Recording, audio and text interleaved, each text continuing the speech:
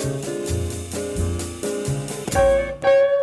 afternoon. I'm Sue O'Connell in for Callie, Crossley, and today we're talking about where the stimulus money has gone. The federal government rolled out a multi-billion-dollar stimulus package in response to the worst economic calamity since the Great Depression. Massachusetts got close to $17 billion of those stimulus dollars, and joining me to talk about where the money has gone and is going is Jack Sullivan. He's the senior investigative reporter for Commonwealth Magazine. Jack, welcome to the Callie Crossley Show. Thank you, Sue.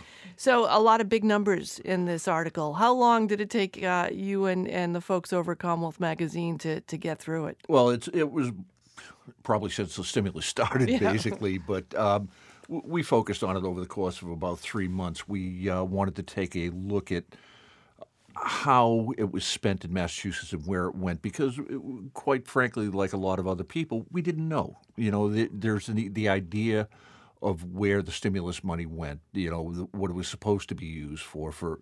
You see some signs up around on highway projects, and you hear about some race to the top money in education that saved jobs. But overall, people didn't really have a sense, or at least we didn't have a sense of where it all went. And quite frankly, what was surprising is when we looked at it, the state's piece of the pie was a total of $16.6 billion. And it raised, the question is, well, $16.6 billion, you want to see more than a few signs laying around. Right. Thanks. Your shovel-ready project started here. This is obviously right in Commonwealth Magazine's wheelhouse in terms of things that you guys cover over there.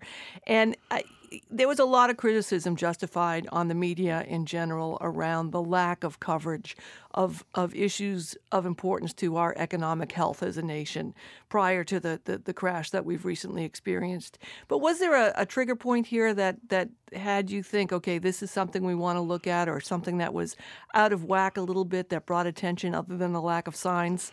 Well, I think you hit it on the head for us. We have the ability and we have the platform to be able to look a little bit deeper and a little bit longer into these stories than the normal media outlets do.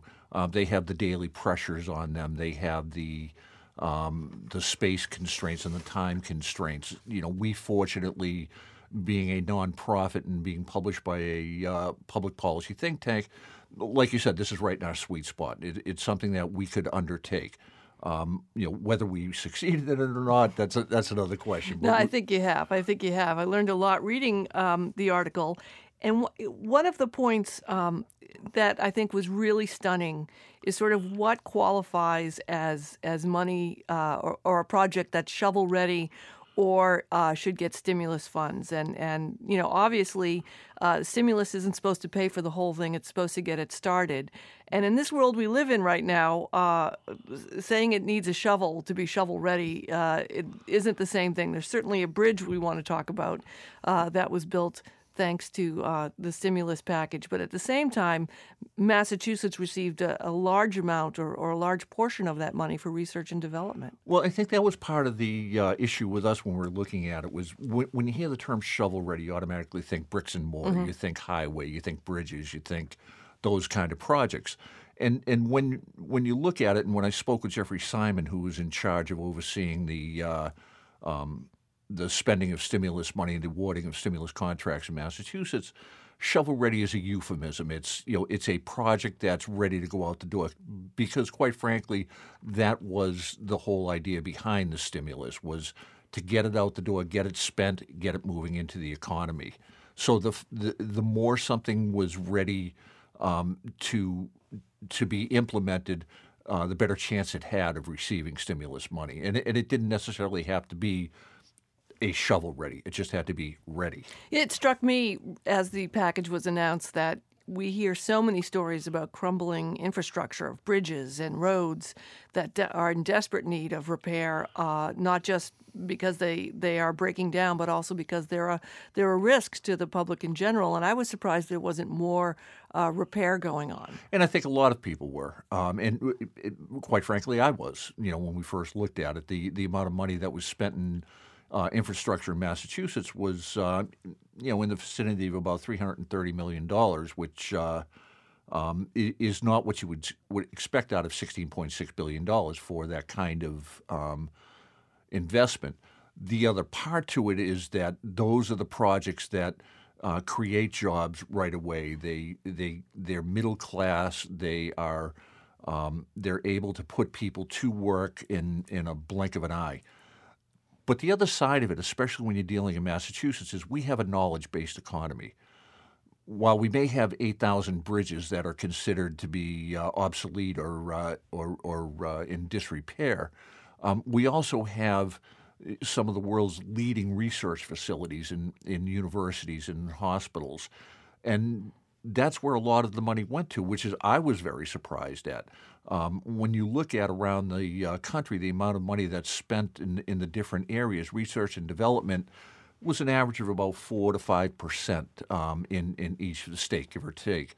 In Massachusetts, it was 28% of the total amount of money that we received in stimulus.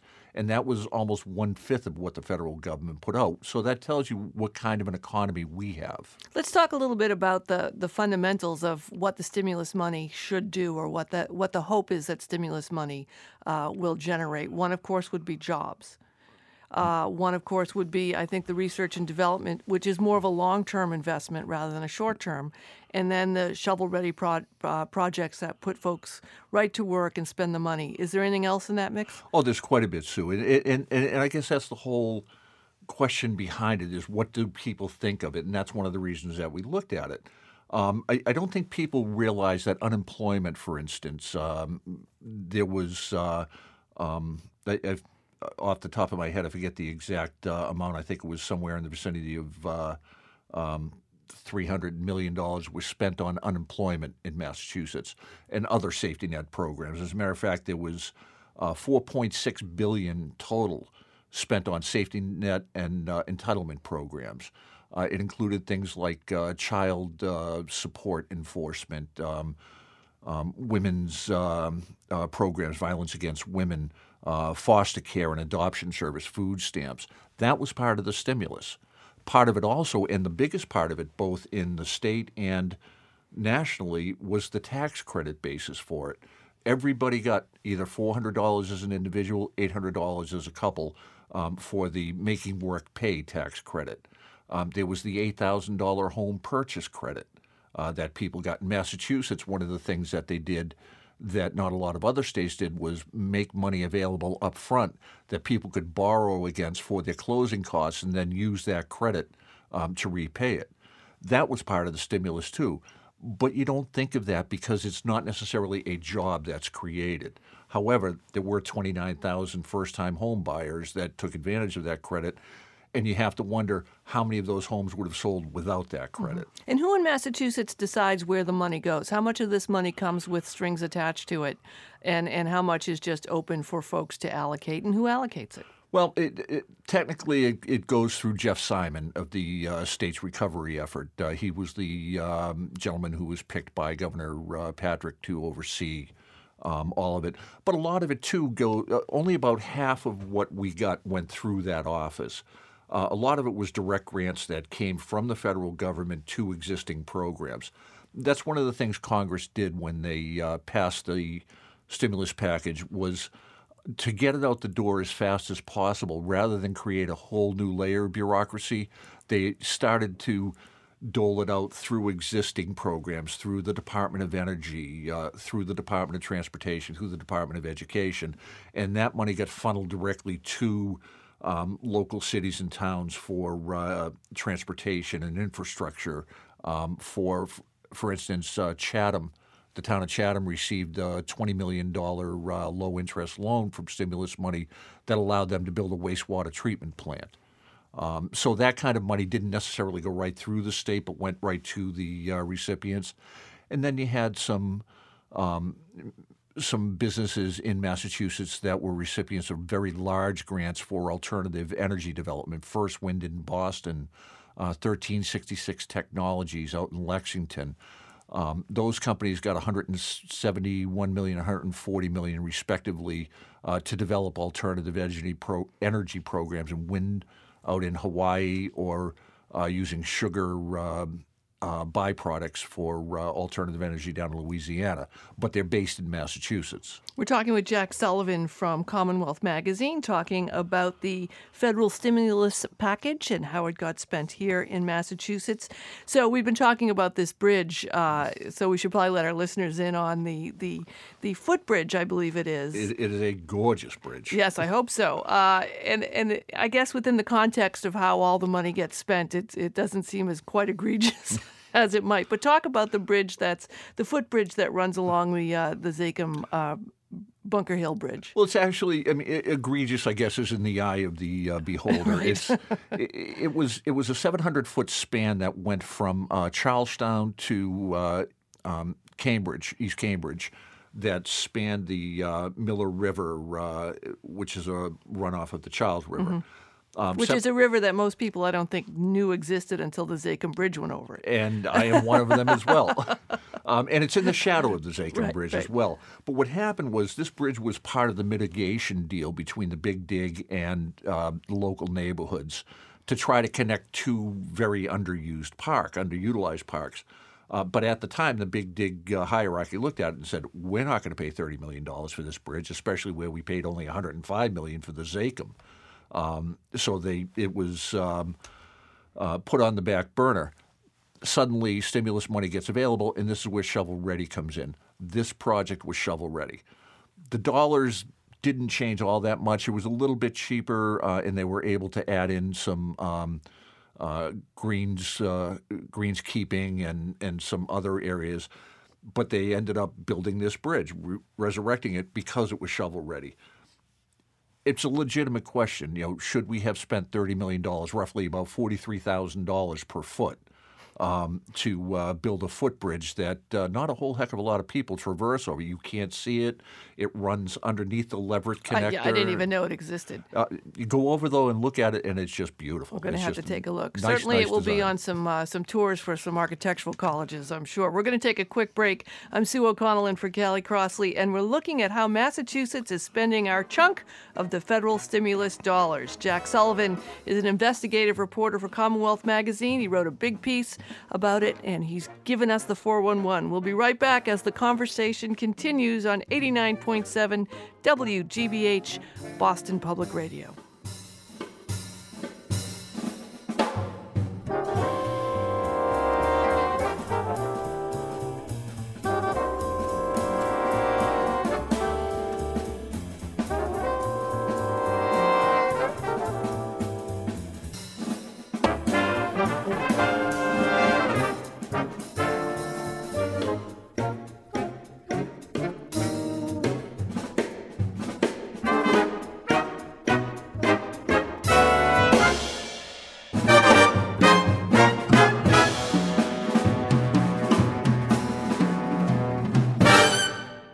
WGBH programs exist because of you. And Newbridge on the Charles, an innovative senior living community in Dedham. The Platinum Membership Program allows you to become a social member of the community. You can find more details online at experiencenewbridge.org.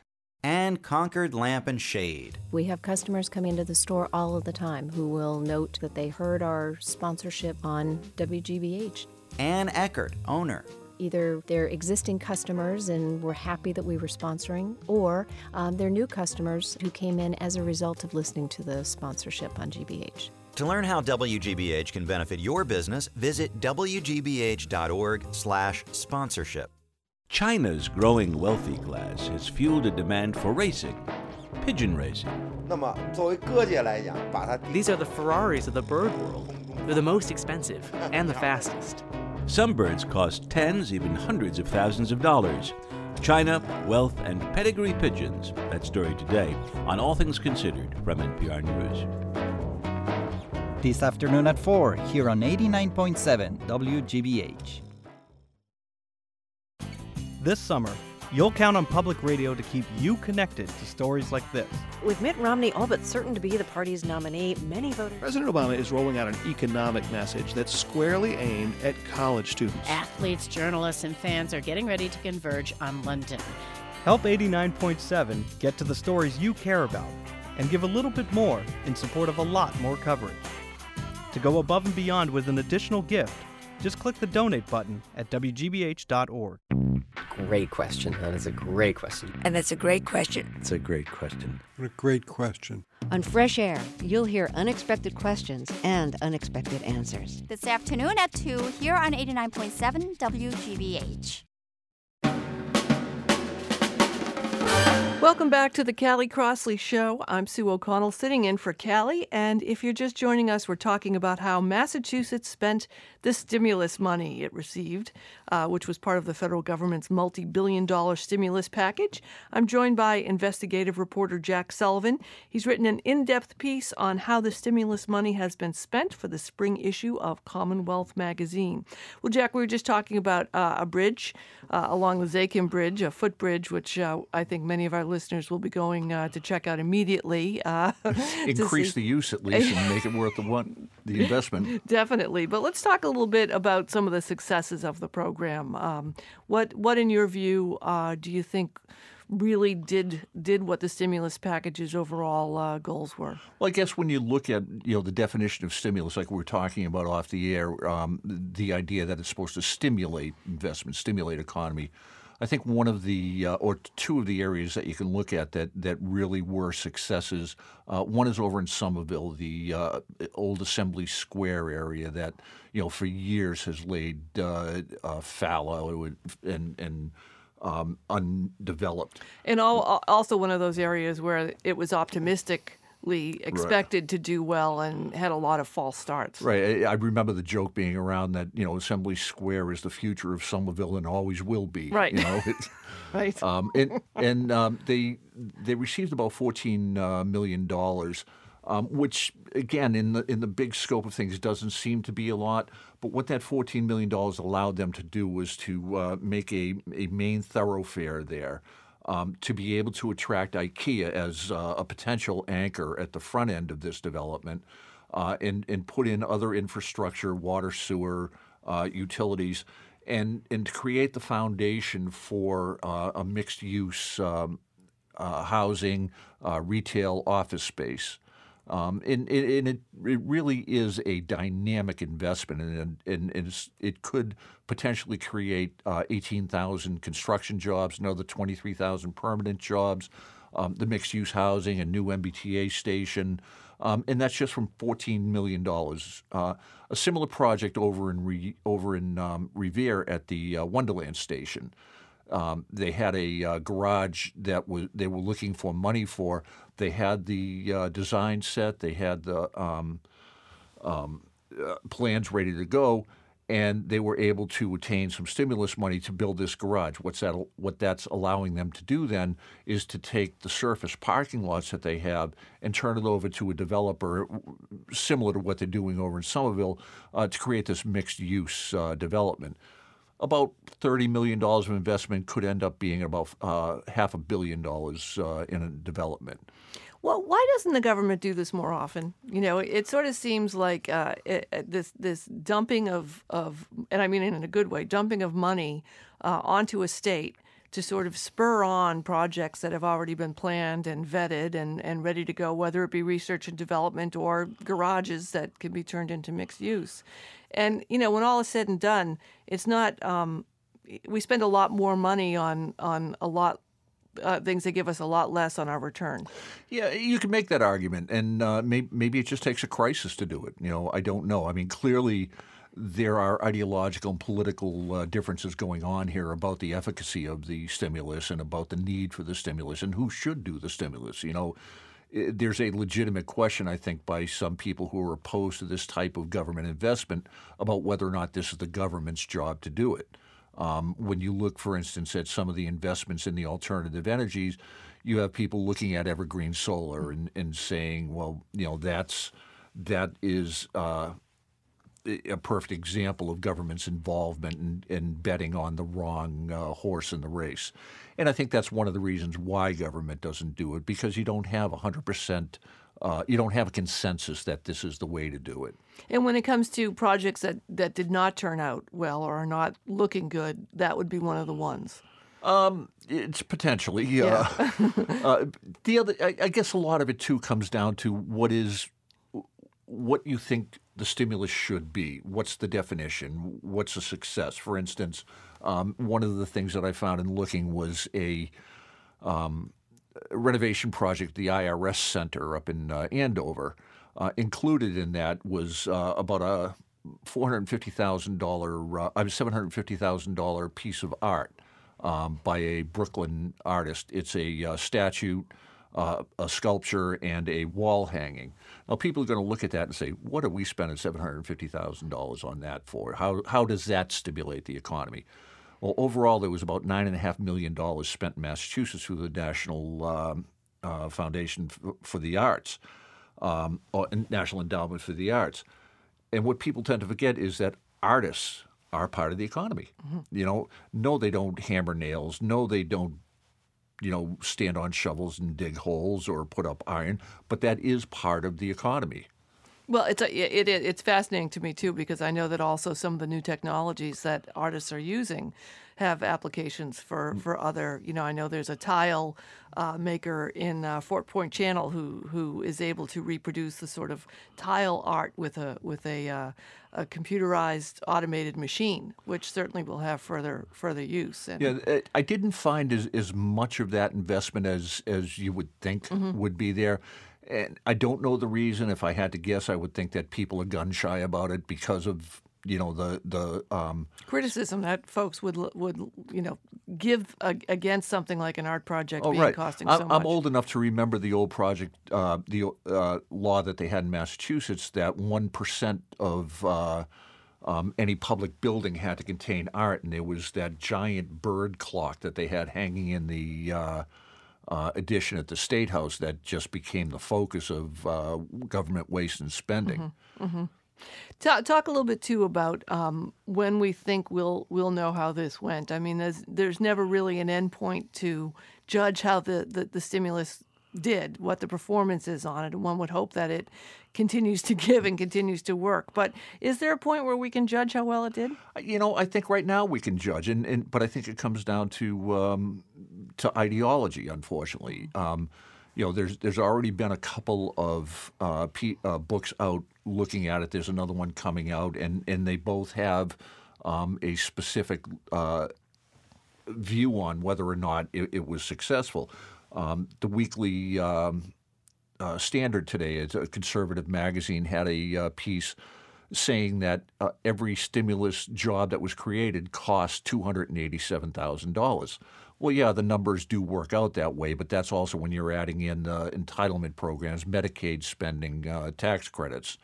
But what people don't look at is, and there's no specific way to gauge that money that went to the person who was on unemployment to be able to purchase food, to be able to pay for their housing, to be able to continue to pay for gas in their car. That all goes back into the economy. I think overall the jury is out as far as whether or not it did what the New Deal did, and I'm not sure that we're going to get that return until much further down the line. But I think you can look at right now and say that it stopped things from getting worse.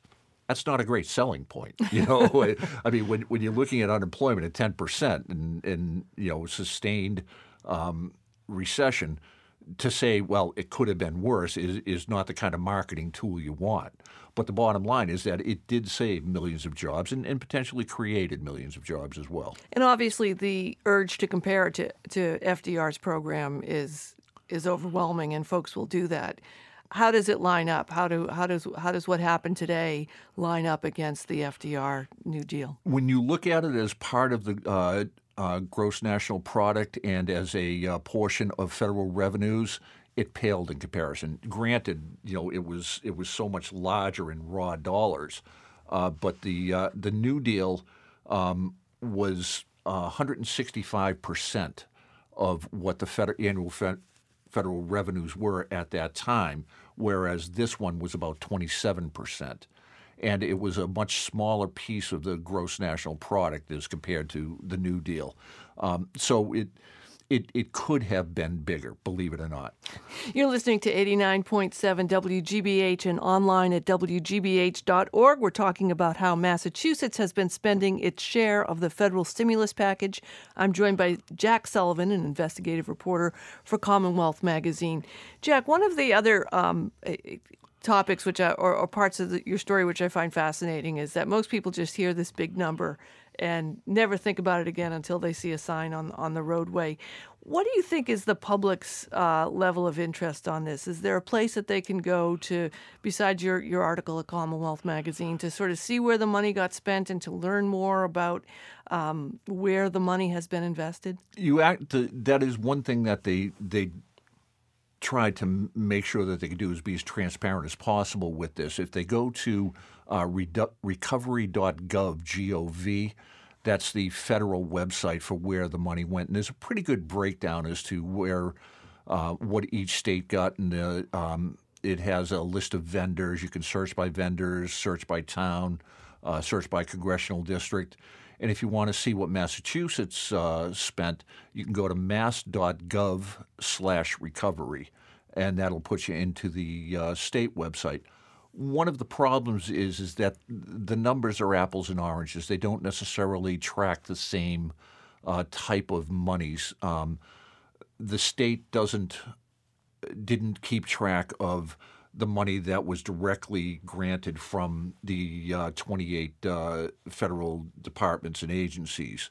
The federal government didn't track tax credits or entitlement programs online anyway, so you have to go to the individual places, the individual departments for that.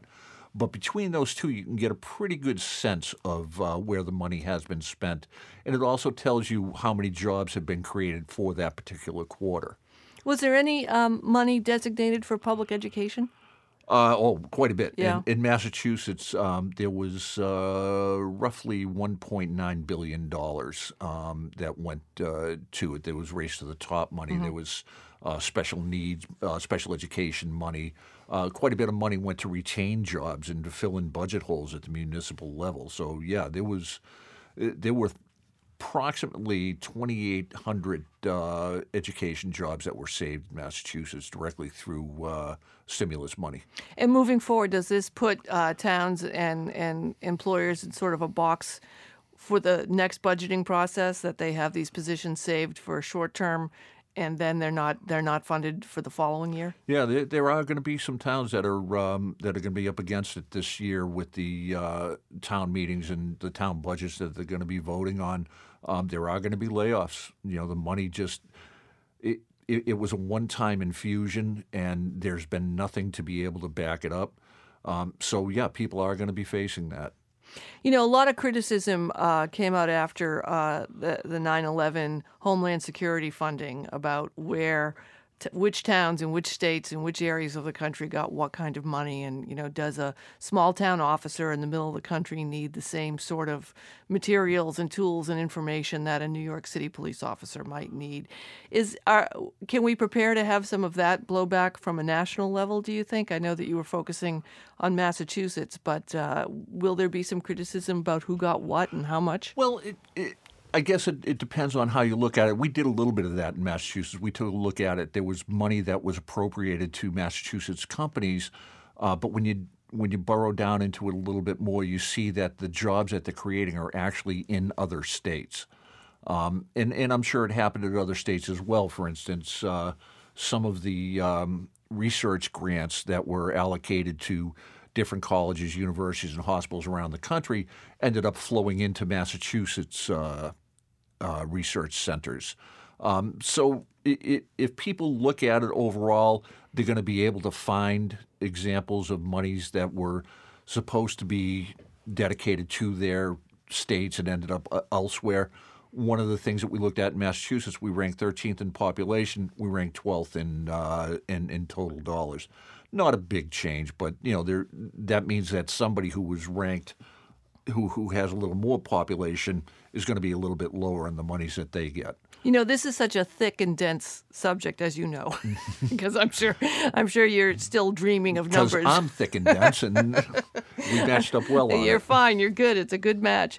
You know, I wonder, is there opportunity here for the politically minded to break this apart to use against one party or the other? I mean, it just is so dense. I can't imagine being able to condense it to a one-line or two-line party attack. Oh, actually, or they probably will, though. But more than the economy, it stimulated political debate. Absolutely.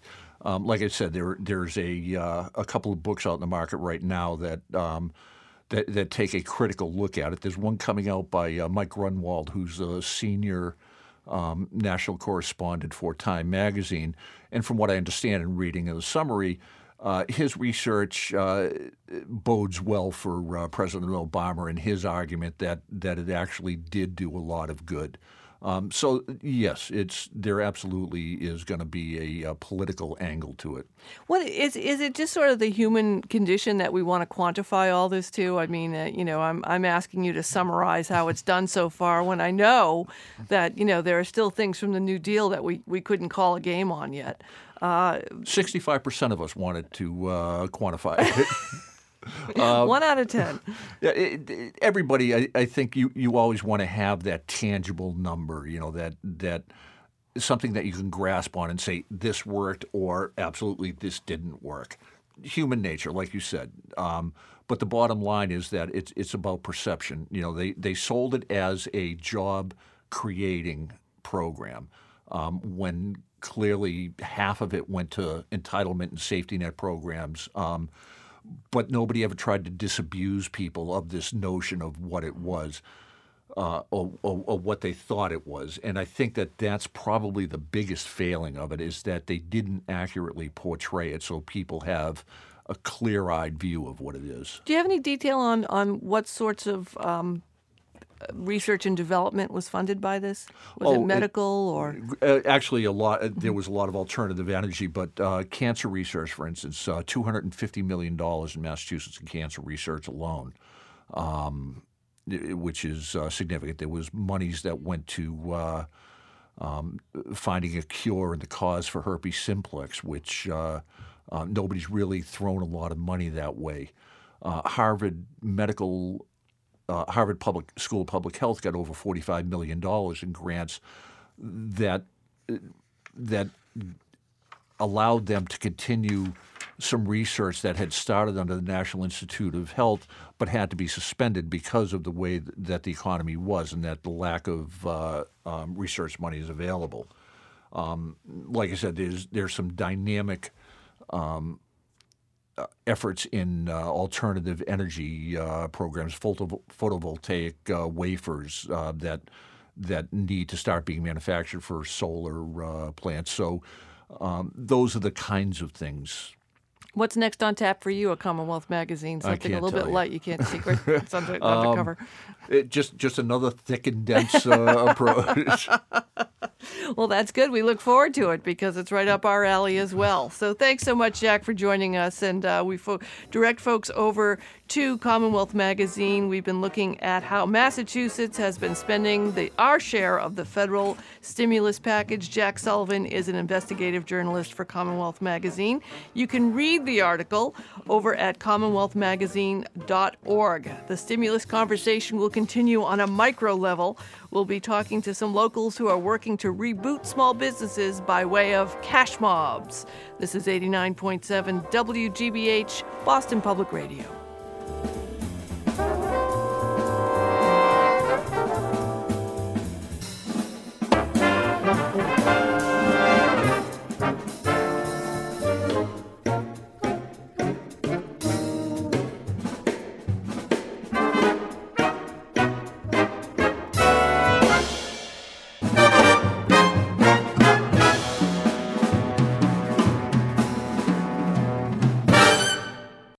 This program is made possible thanks to you and Boston Playwrights Theater, presenting the 14th Annual Boston Theater Marathon, 53 10-minute plays by 53 New England playwrights in 10 hours. May 20th. Tickets at bostonplaywrights.org. And Harvard Vanguard Medical Associates, offering complete health care for you and your family. With 21 locations across Greater Boston, Harvard Vanguard welcomes new patients and accepts most insurance. CareMadeEasy.org, an affiliate of Atrius Health.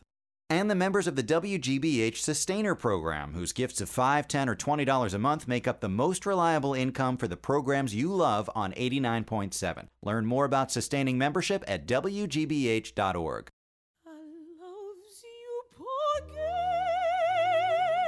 On the next Fresh Air, Audra McDonald. She's up for her 5th Tony Award for her performance in Porgy and Bess. Join us. This afternoon at 2, here on 89.7 WGBH. If you can keep me, I want to stay here. For 47 years now, the WGBH Spring Auction has been your chance to pick up some amazing deals. Welcome at last, ladies and gentlemen. Welcome to the Channel 2 auction. This year, you can bid on a brand new Toyota Prius, donated by your New England Toyota dealers. Bigger and better than ever. Every winning bid supports WGBH radio and television. If you have stamina and strong eyesight, stay with us. Bid high, bid often, but hurry. The spring auction ends May 31st. Place your bids now at auction.wgbh.org. Imagine a lottery where the jackpot is a place to live. Hundreds apply, but only a few win. I wanted to move so badly. I'm Philip Martin. Tomorrow, join me for a report on Boston's elder housing crisis and possible solutions on WGBH's Morning Edition. Welcome back to the Callie Crossley Show. I'm Sue O'Connell, sitting in for Callie.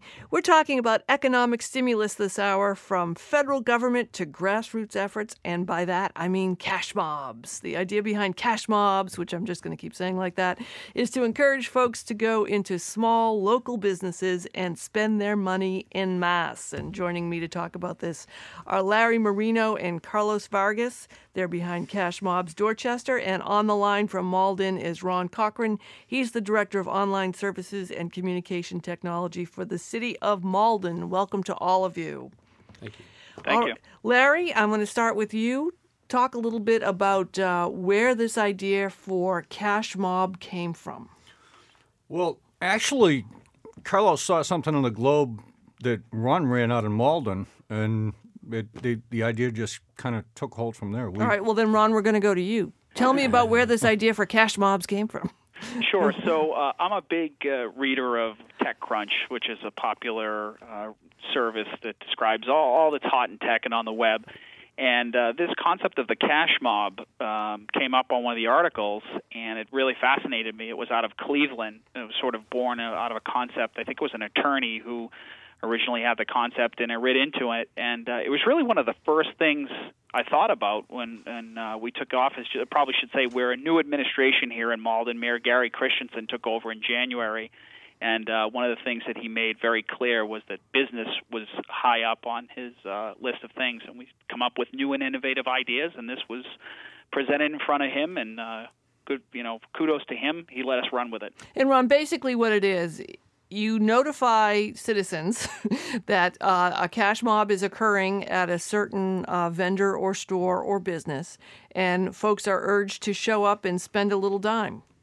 Yeah, so there was a basic set of criteria. Obviously, it wasn't something that was a hard set of rules, but something to go by, and that is to show up at a business, but more importantly, notify that business so that they're adequately prepared for the influx of business that they would have, and just basically promote around that and let people know that we're going down there. Usually give them some sort of number of dollars that they'll spend. Between $10 and $20 is what we suggested. So you don't want to break anybody's bank account, but you want to make it meaningful to the business.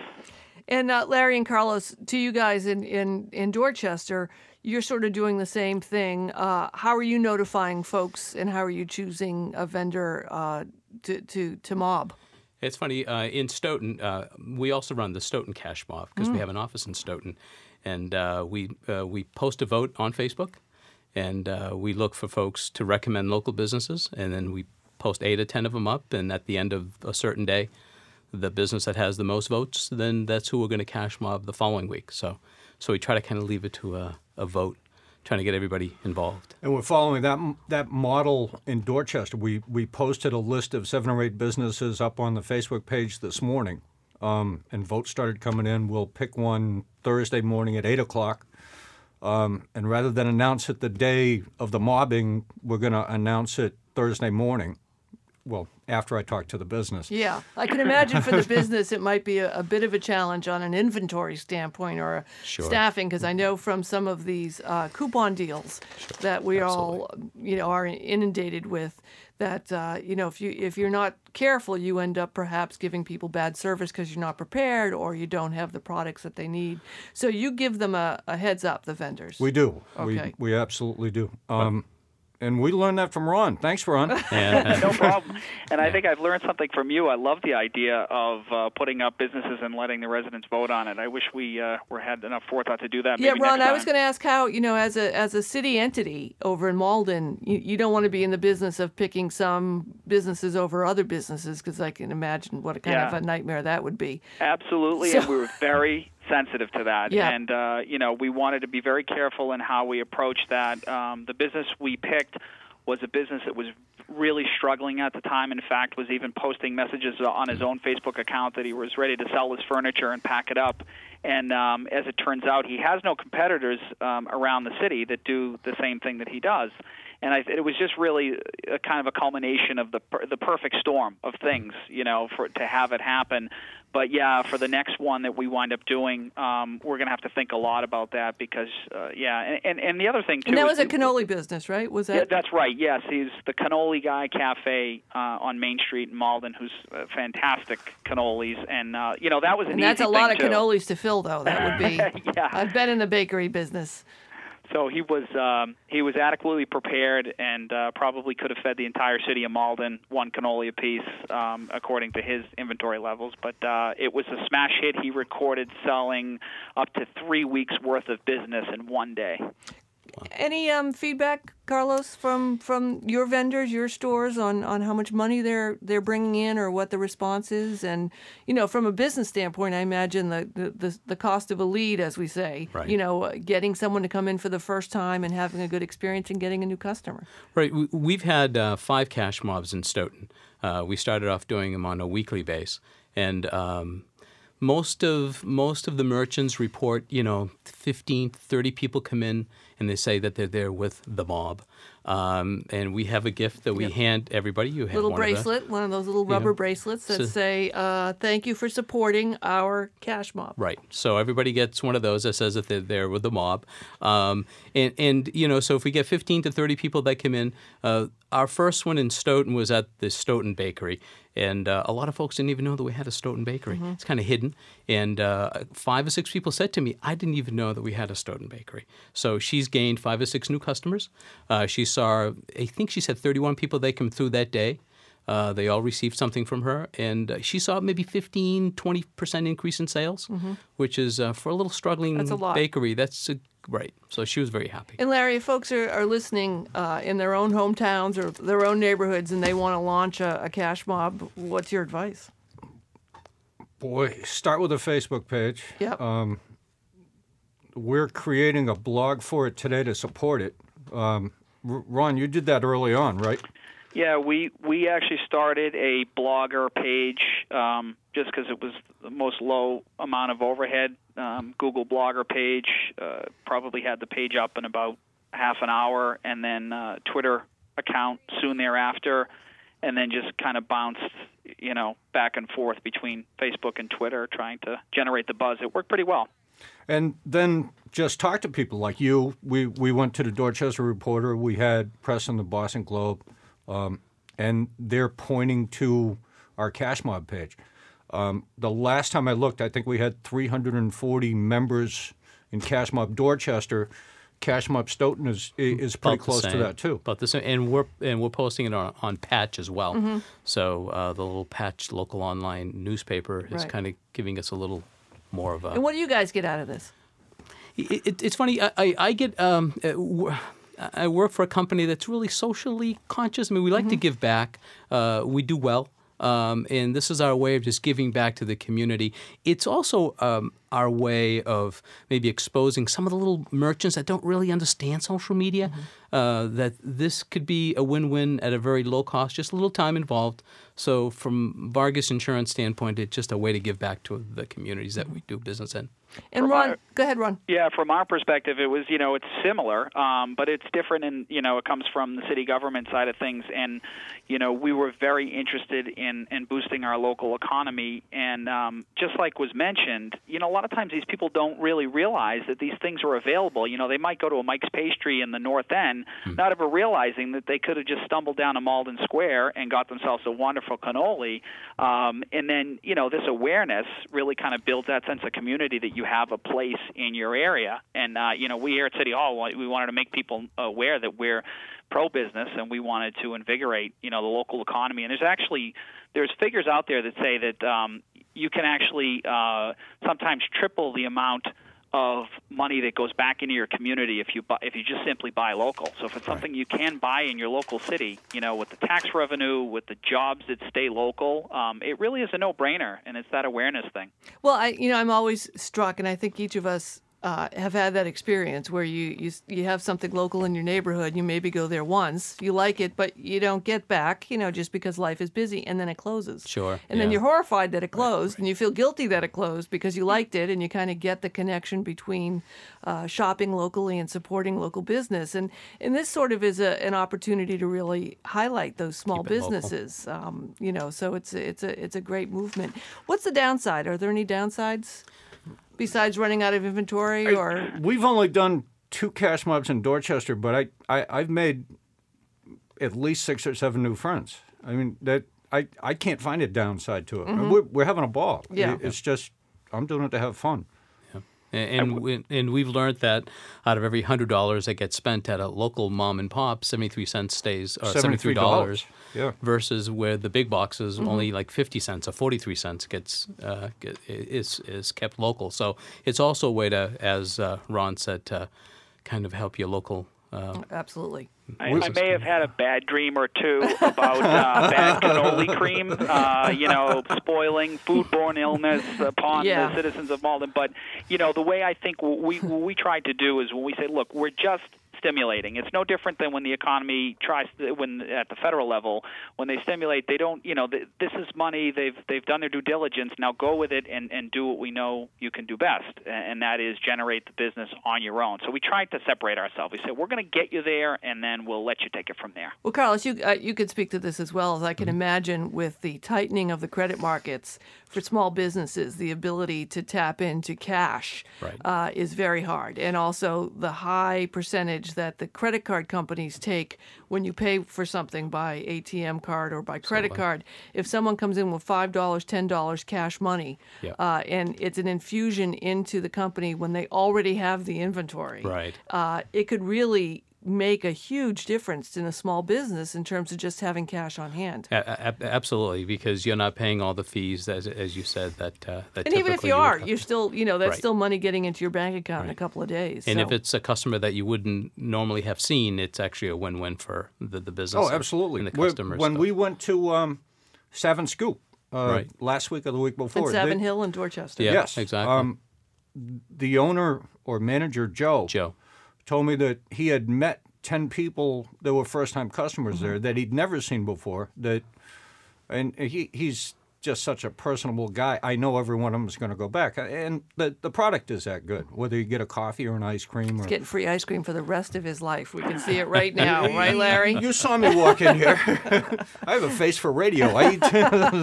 So, Ron, what's next for the city of Malden and cash mobs? You have a more delicate line to walk here. So what's your plan in implementing and getting more businesses involved? Well, I tell you, honestly, I will take that piece of advice or the technique that they were using with regard to voting on it, because we've done a lot of that now, where we've the collective wisdom, sort of crowdsourcing the next cash mob. I think we will probably take that on. We did have there's a couple small businesses, local long-term businesses that have commitments to Malden. In one case, we looked at a business that's been in our city for over 80 years and spans 3 generations. So, you look at businesses like that. That's the kind of people that you really, the salt of the earth that you want to stay in and around Malden, because they're really anchor businesses for others that we're trying to attract to Malden, and we're certainly very proactive about that.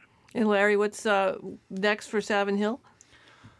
We asked all of our Facebook friends to give us a list of small businesses that they like. Most of them I've never heard of. I've been in Dorchester for 20 years, but we put up a vote this morning. We're going to pick one of those on Thursday morning and announce where it's going to be for Small Business Week next week. Great.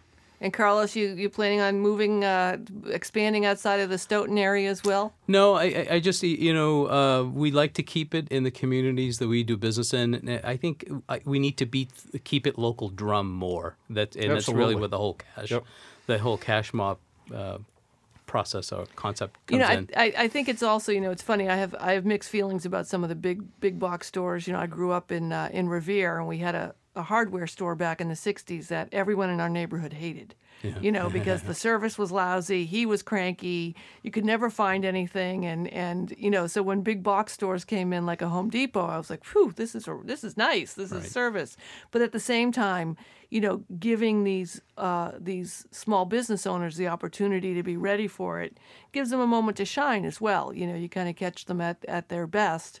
Right. And really, bring a business up a notch where they might need it. Sure, exactly. They get a little bit of free publicity out of it too, which doesn't hurt.